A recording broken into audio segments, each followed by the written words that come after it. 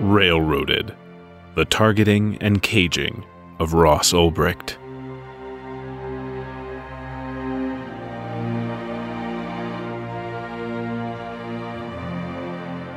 Whatever you think of Silk Road, Ross Ulbricht, creator of Silk Road, does not deserve a life sentence without the possibility of parole. That's a quote from Charlie Lee, the creator of Litecoin. I thought I'd start the show out every week with a quote. I hope that adds a little something extra for you. Hello and welcome to the Railroaded Podcast. This is part 2 of an 8-part series and is about the targeting and caging of Ross Ulbricht. My name is Gary Leland. You may know me from my other podcasts such as the Crypto Cousins Podcast and the 4-Minute Crypto Show. You can take a look at all my crypto podcasts and websites at cryptopodcaster.com. Railroaded is a podcast series revealing behind-the-scenes information you've never heard before. This is a peek into the inner workings and conflicts in the Silk Road story, and you will meet the people involved. First, let me say I did not produce the Railroaded content I'm about to play. I'm just distributing this show as a podcast to help it reach a larger audience. I hope that the more people that know about Ross's situation, the better his chances are of being freed. The information in this podcast is based on the public record and should not be attributed to myself, Ross Ulbricht, Leonard Ulbricht, or anyone connected with freeross.org. I am not responsible for and do not verify for accuracy any of the information contained in this series. Railroaded was created by the Free Ross team, is narrated by Adrian Bassan. On this episode, you'll hear Chapter 5, Going Rogue, Chapter 6, Thwarting Daryagan, Chapter 7, Being Wonderful, and Chapter 8, The Setup. Okay, that's enough from me. Let's go on and listen. Railroaded: The Targeting and Caging of Ross Ulbricht. Narrated by Adrian Bassan. The following is based on public information sources, including court filings, transcripts, trial exhibits, affidavits, warrant applications, subpoenas, judicial rulings, investigation reports, press releases, sworn testimony, and direct evidence. Some gaps remain due to government protective orders, redactions, sealed records, missing records the court cannot account for, dropped investigations, tampered evidence, communications and other data that remain encrypted, and the fact many of the parties involved have not testified. Even so, every effort has been made to accurately present the available evidence surrounding the creation, investigation, and shutdown of Silk Road, and the prosecution of Ross Ulbricht. Chapter 5, Going Rogue. Carla Gericke, candidate for New Hampshire Senate, said, "This case isn't about Silk Road. It is about the future of internet freedom, autonomy, and privacy." It was later discovered that McFarland had leaked investigation details to 2 Baltimore agents who, using theft, extortion, and other means, had enriched themselves through their involvement in Silk Road. These agents sought deliberately to undermine the integrity of the ongoing investigation. One was DEA agent Carl Mark Force. The other was Secret Service agent Sean Bridges, who was on a joint duty assignment with the National Security Agency, NSA, at the time. 7 months into his Silk Road investigation, Bridges went rogue, as McFarland would later call it, and secretly seized $2 million from Karpeles' Wells Fargo account, which Karpeles was using in the operation of Mt. Gox. Bridges did this to alert Karpeles that the U.S. government had him on its radar, and the walls were closing in on them, so they could avoid prosecution. It is still unknown what involvement Bridges had with Karpeles in the preceding months, but Bridges issued this seizure warrant because he didn't want a criminal case to proceed. If the U.S. government obtained Mt. Gox records, they might see his name on them and discover his misdeeds. Not surprisingly, 2 days before he seized Karpeles' money, he made sure to get his own money out. Neither Daryagan nor McFarland knew of the seizure, because Bridges, in order to execute it, went behind their back to Richard Kay, an assistant U.S. attorney, AUSA, not associated with the Silk Road investigation. Force and Bridges also went after the bitcoins on Silk Road, but did so in secret so they could keep the money for themselves. According to Force, he pretended to be a drug smuggler for a cartel, gained DPR's confidence, and asked him to coordinate a large sale with one of Silk Road's top cocaine vendors, a user going by the name Google-Eyed. Allegedly, DPR tasked Curtis Green, one of his staff members, with setting up the deal. When approached by Green, Google-Eyed was suspicious of Force's offer and declined. Green agreed to accept delivery instead and gave Force his home address. There, a SWAT team arrested him once the package was delivered. Once in custody, Green was interrogated by Force, Bridges, and the rest of the Baltimore Silk Road Task Force, and gave them his administrative login. Bridges pressured Green to show him how to exploit Silk Road's system, including how to change passwords and take over accounts. Soon after gaining access to the site, Bridges left the interrogation. He used his new knowledge to hijack and empty the accounts of top Silk Road vendors and move the funds to Karpellis' Bitcoin exchange, Mt. Gox. However, Bridges did not move the Bitcoins directly from Silk Road. He first moved the funds to Green's Silk Road administrative account. Bridges didn't simply transfer 21,000 Bitcoins out to steal them. He transferred them to Green's account because he wanted to have a suspect. He wanted Silk Road vendors and users to know, here's the person who stole my Bitcoins, it's Curtis Green. As Green would later testify, he set me up to take the fall. He wanted to make sure that it was me that did it, so he was very calculated. It was very well thought out, in my opinion. Bridges' plan worked. When it was discovered that the Bitcoins were stolen, Green was immediately accused.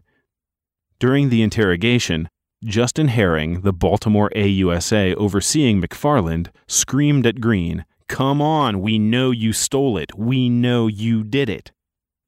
Green then got pulled aside by an agent who coaxed him to confess. "Come on, they're the bad guys," he told him. I wish I could," Green kept saying. "It doesn't make sense for me to steal the money, the Bitcoins. If I was that type of person, why would I steal it the night that I am in front of 15 agents? Wouldn't I have done it the week before in the comfort of my home?" He couldn't believe they were accusing him. It made no sense to me whatsoever. It blew my mind. His interrogators threatened to tear up Green's cooperation agreement and send him to prison. "We don't think you're telling the truth," Herring told him, "and since you lied to us, we're going to take that away." Green, a father and grandfather, begged them for a lie detector test, but Force kiboshed that every time. According to the government, Force and Bridges also duped DPR into believing that Green was behind the theft. Allegedly, DPR then went to Force, still thinking he had cartel connections, and asked him to track Green down and retrieve the vendor's money. Force agreed, and, with Green already in custody, played along and pretended to catch Green and kill him.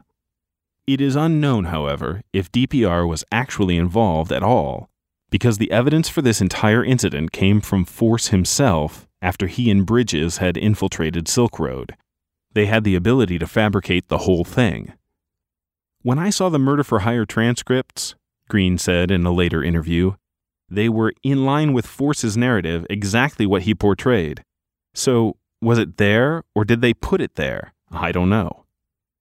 Force and Bridges went on to extort DPR on other occasions, using pieces of Der Jagen's investigation as leverage, along with threats of exposure and death.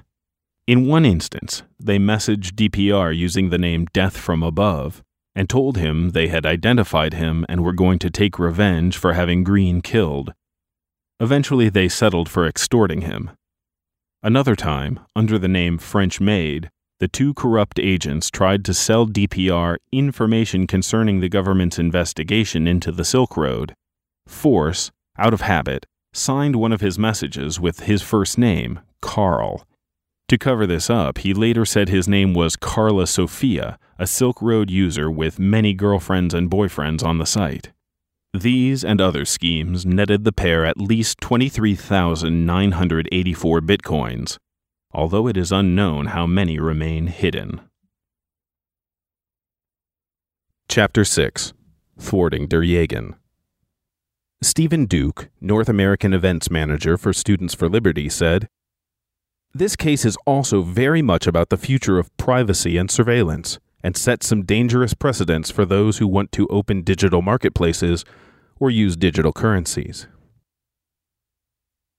By this time, Duryagin's investigation was derailed, leaving him with no seizures and Karpeles scrambling to escape the government's pursuit. However, Duryagin was sure he had his man and continued to doggedly pursue him. On May 17, 2013, a conference call occurred among Duryagin and AUSA Crickbaum from Chicago, McFarland and AUSA Herring from Baltimore, and AUSA Kay, who had helped Bridges go rogue and seize Karpeles' money. During the call, Kay stated he was trying to work on an interview with Karpeles. Crickbaum asked what the purpose of the interview was. Kay replied that he wanted to know more about Karpeles' money business and to ask him directly about his knowledge of Silk Road. Duryagin expressed serious concern over that approach and over Kay using his information developed on Karpeles for his own use. Kay agreed to hold off for several months while Duryagin prepared his indictment. Even with Kay's assurance, Duryagin was worried that he would go behind his back again and expressed this to McFarland. McFarland reassured him that he had complete control over Kay, and he was the one to decide whether or not Karpeles would be interviewed, that he would honor Duryagin's request to not pursue or interview Karpeles. On another conference call 2 months later, Duryagin specifically asked Herring if there were any developments with Karpeles, and Kay specifically if there were any more talks about meetings. Herring said there was not. Once again, Duryagin's trust in his colleagues was misplaced. Unknown to him, they were working out their own deal with Karpeles. In fact, on July 8th, the day before telling Duryagin there would be no meeting, Herring was notified by Kay that a face-to-face meeting was going to take place between him and Karpeles' attorney. Neither Kay nor Herring notified Duryagin or told him about the meeting when he specifically asked. 2 days later, Kay met in person with Karpeles' attorneys. During the meeting, Karpeles' lawyers brought up Silk Road and stated that Karpeles was willing to tell them who he suspects is currently running the website in order to relieve him of any potential charges. Kay then proceeded to arrange a meeting overseas with Karpeles himself. That same evening, Duryagin met with McFarland and Herring in preparation for a coordination meeting the next day, yet neither mentioned the meeting planned with Karpeles or his lawyers. At the coordination meeting, yet another law enforcement office was brought in.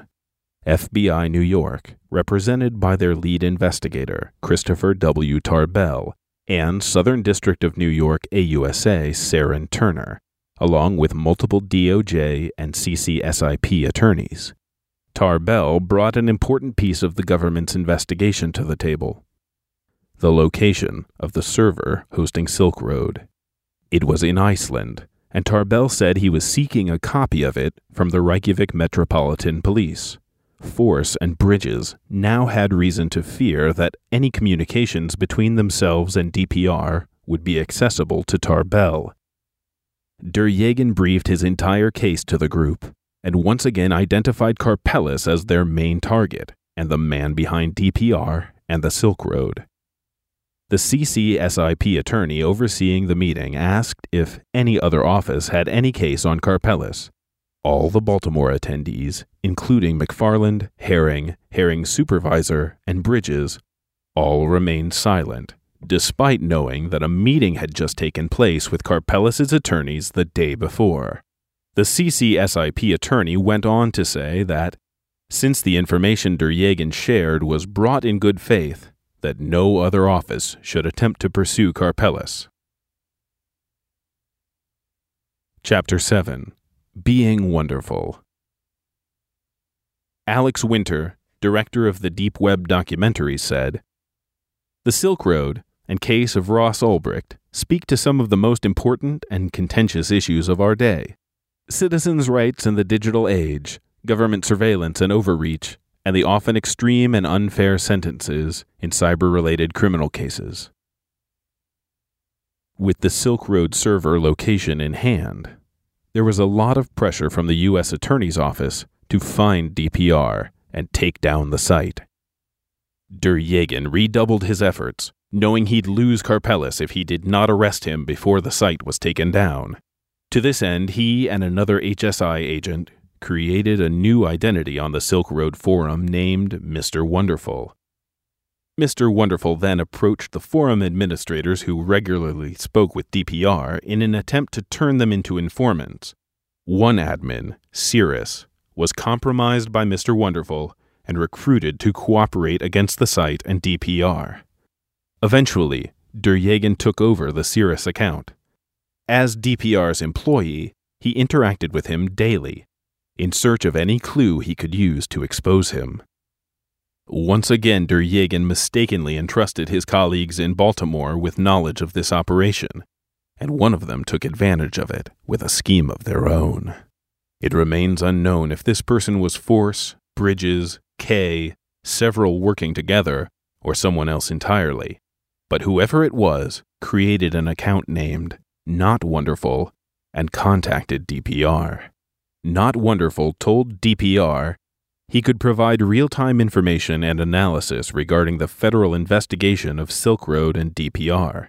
In the following months, Not Wonderful sold DPR intimate details pertaining to the investigation, including details of Deryagin's Mr. Wonderful operation. There is a fixation on somehow penetrating or compromising your moderators through bribing or threatening them into providing access to a staff account, he told DPR.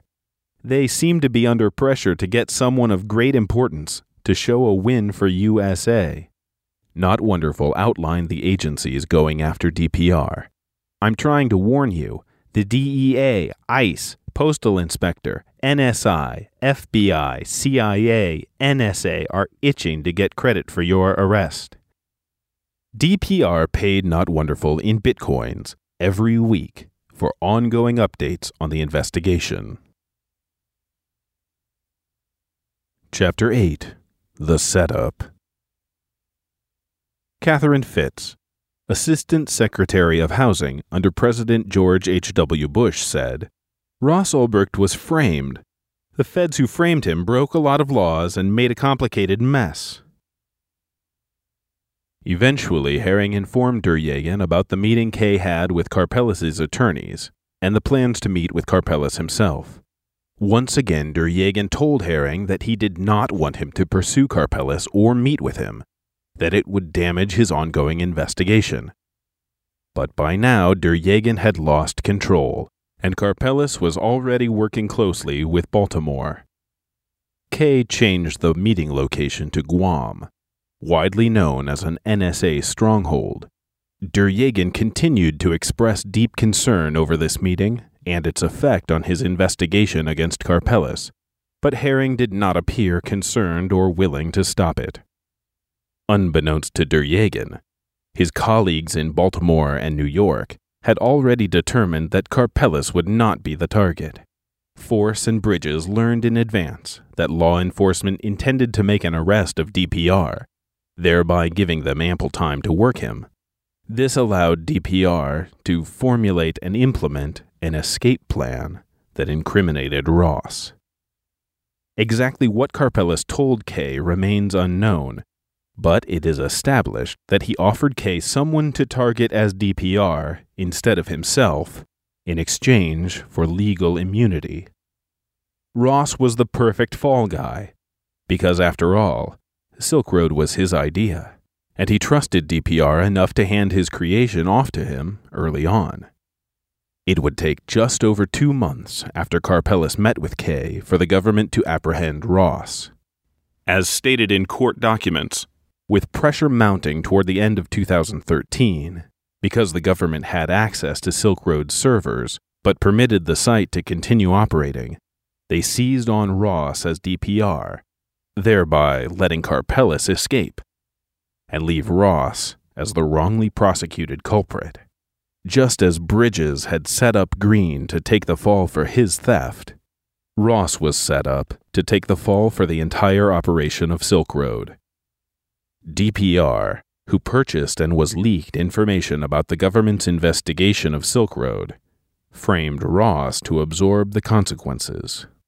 In order to issue subpoenas and warrants, and ultimately indict Ross, the government had to provide an explanation of why he was DPR and how they found him. Known as parallel construction, this is a tactic used by law enforcement as a means of disguising how an investigation began.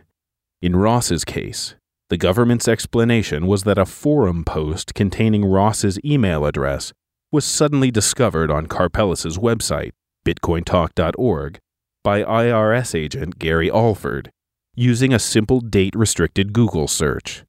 Despite Duryagin's tireless and lengthy Silk Road investigation, and his finding that the first posting about Silk Road appeared on Karpellis' forum on March 1, 2011, by a user named Silk Road, Alford claimed he found evidence of an even earlier post, dated January 29, 2011, by a user named Altoid. However, Alford couldn't have found this earlier post because it didn't exist. Rather, he testified that he found a quote of this post within another user's post talking about Silk Road. Alford then said he found a subsequent post by Altoid, dated October 11, 2011, that appeared to be a help wanted ad for a Bitcoin startup company that listed the contact information rossulbricht@gmail.com. According to the government's version of events, this post is what led them to suspect that Ross was behind Silk Road. However, it would have been simple for Karpellis, or anyone else with high-level access to bitcointalk.org, to plant this information. Alford's official story defies belief. Finding Ross's email address this way was like finding a needle in a haystack the size of the internet. It was a task that scores of investigative journalists, extortionists, hackers, and numerous law enforcement agencies had tried and failed at for years. On the other hand, if he was provided with the information in advance, it would have been like finding the needle with a high-powered magnet. With Ross's email address in hand and an explanation linking it to Silk Road, all that remained was tracking down his physical location. For a written version of this episode, plus citations and footnotes, go to freeross.org/railroaded. Thank you for taking the time to listen, and I hope you enjoyed this episode. If you'd like to help Ross, please consider signing and sharing Ross's clemency petition at freeross.org/petition. Over 172,000 people have signed it so far, and that's up another 1,000 since last week's show. So far, it's been going up about 1,000 a week signing the petition since we've started this show. For additional information, visit freeross.org. You can also follow Ross on Twitter at RealRossU, and the U is just the letter U. Everyone, please subscribe to this podcast wherever you're listening to so you don't miss a single episode. Like I said, there'll only be 8 episodes. I'd love it if you could give this podcast a 5-star rating and a great review on iTunes or wherever you're listening. That really does help way more than you know. And please share this podcast with your friends on social media, and let's get the word out there. This episode is sponsored by the BitBlockBoom Bitcoin Conference. Take a look at this great conference coming to Dallas, Texas at bitblockboom.com. I hope I get to meet you in Dallas. Until the next episode, this is Gary Leland from CryptoPodcaster.com saying thank you for taking the time to listen.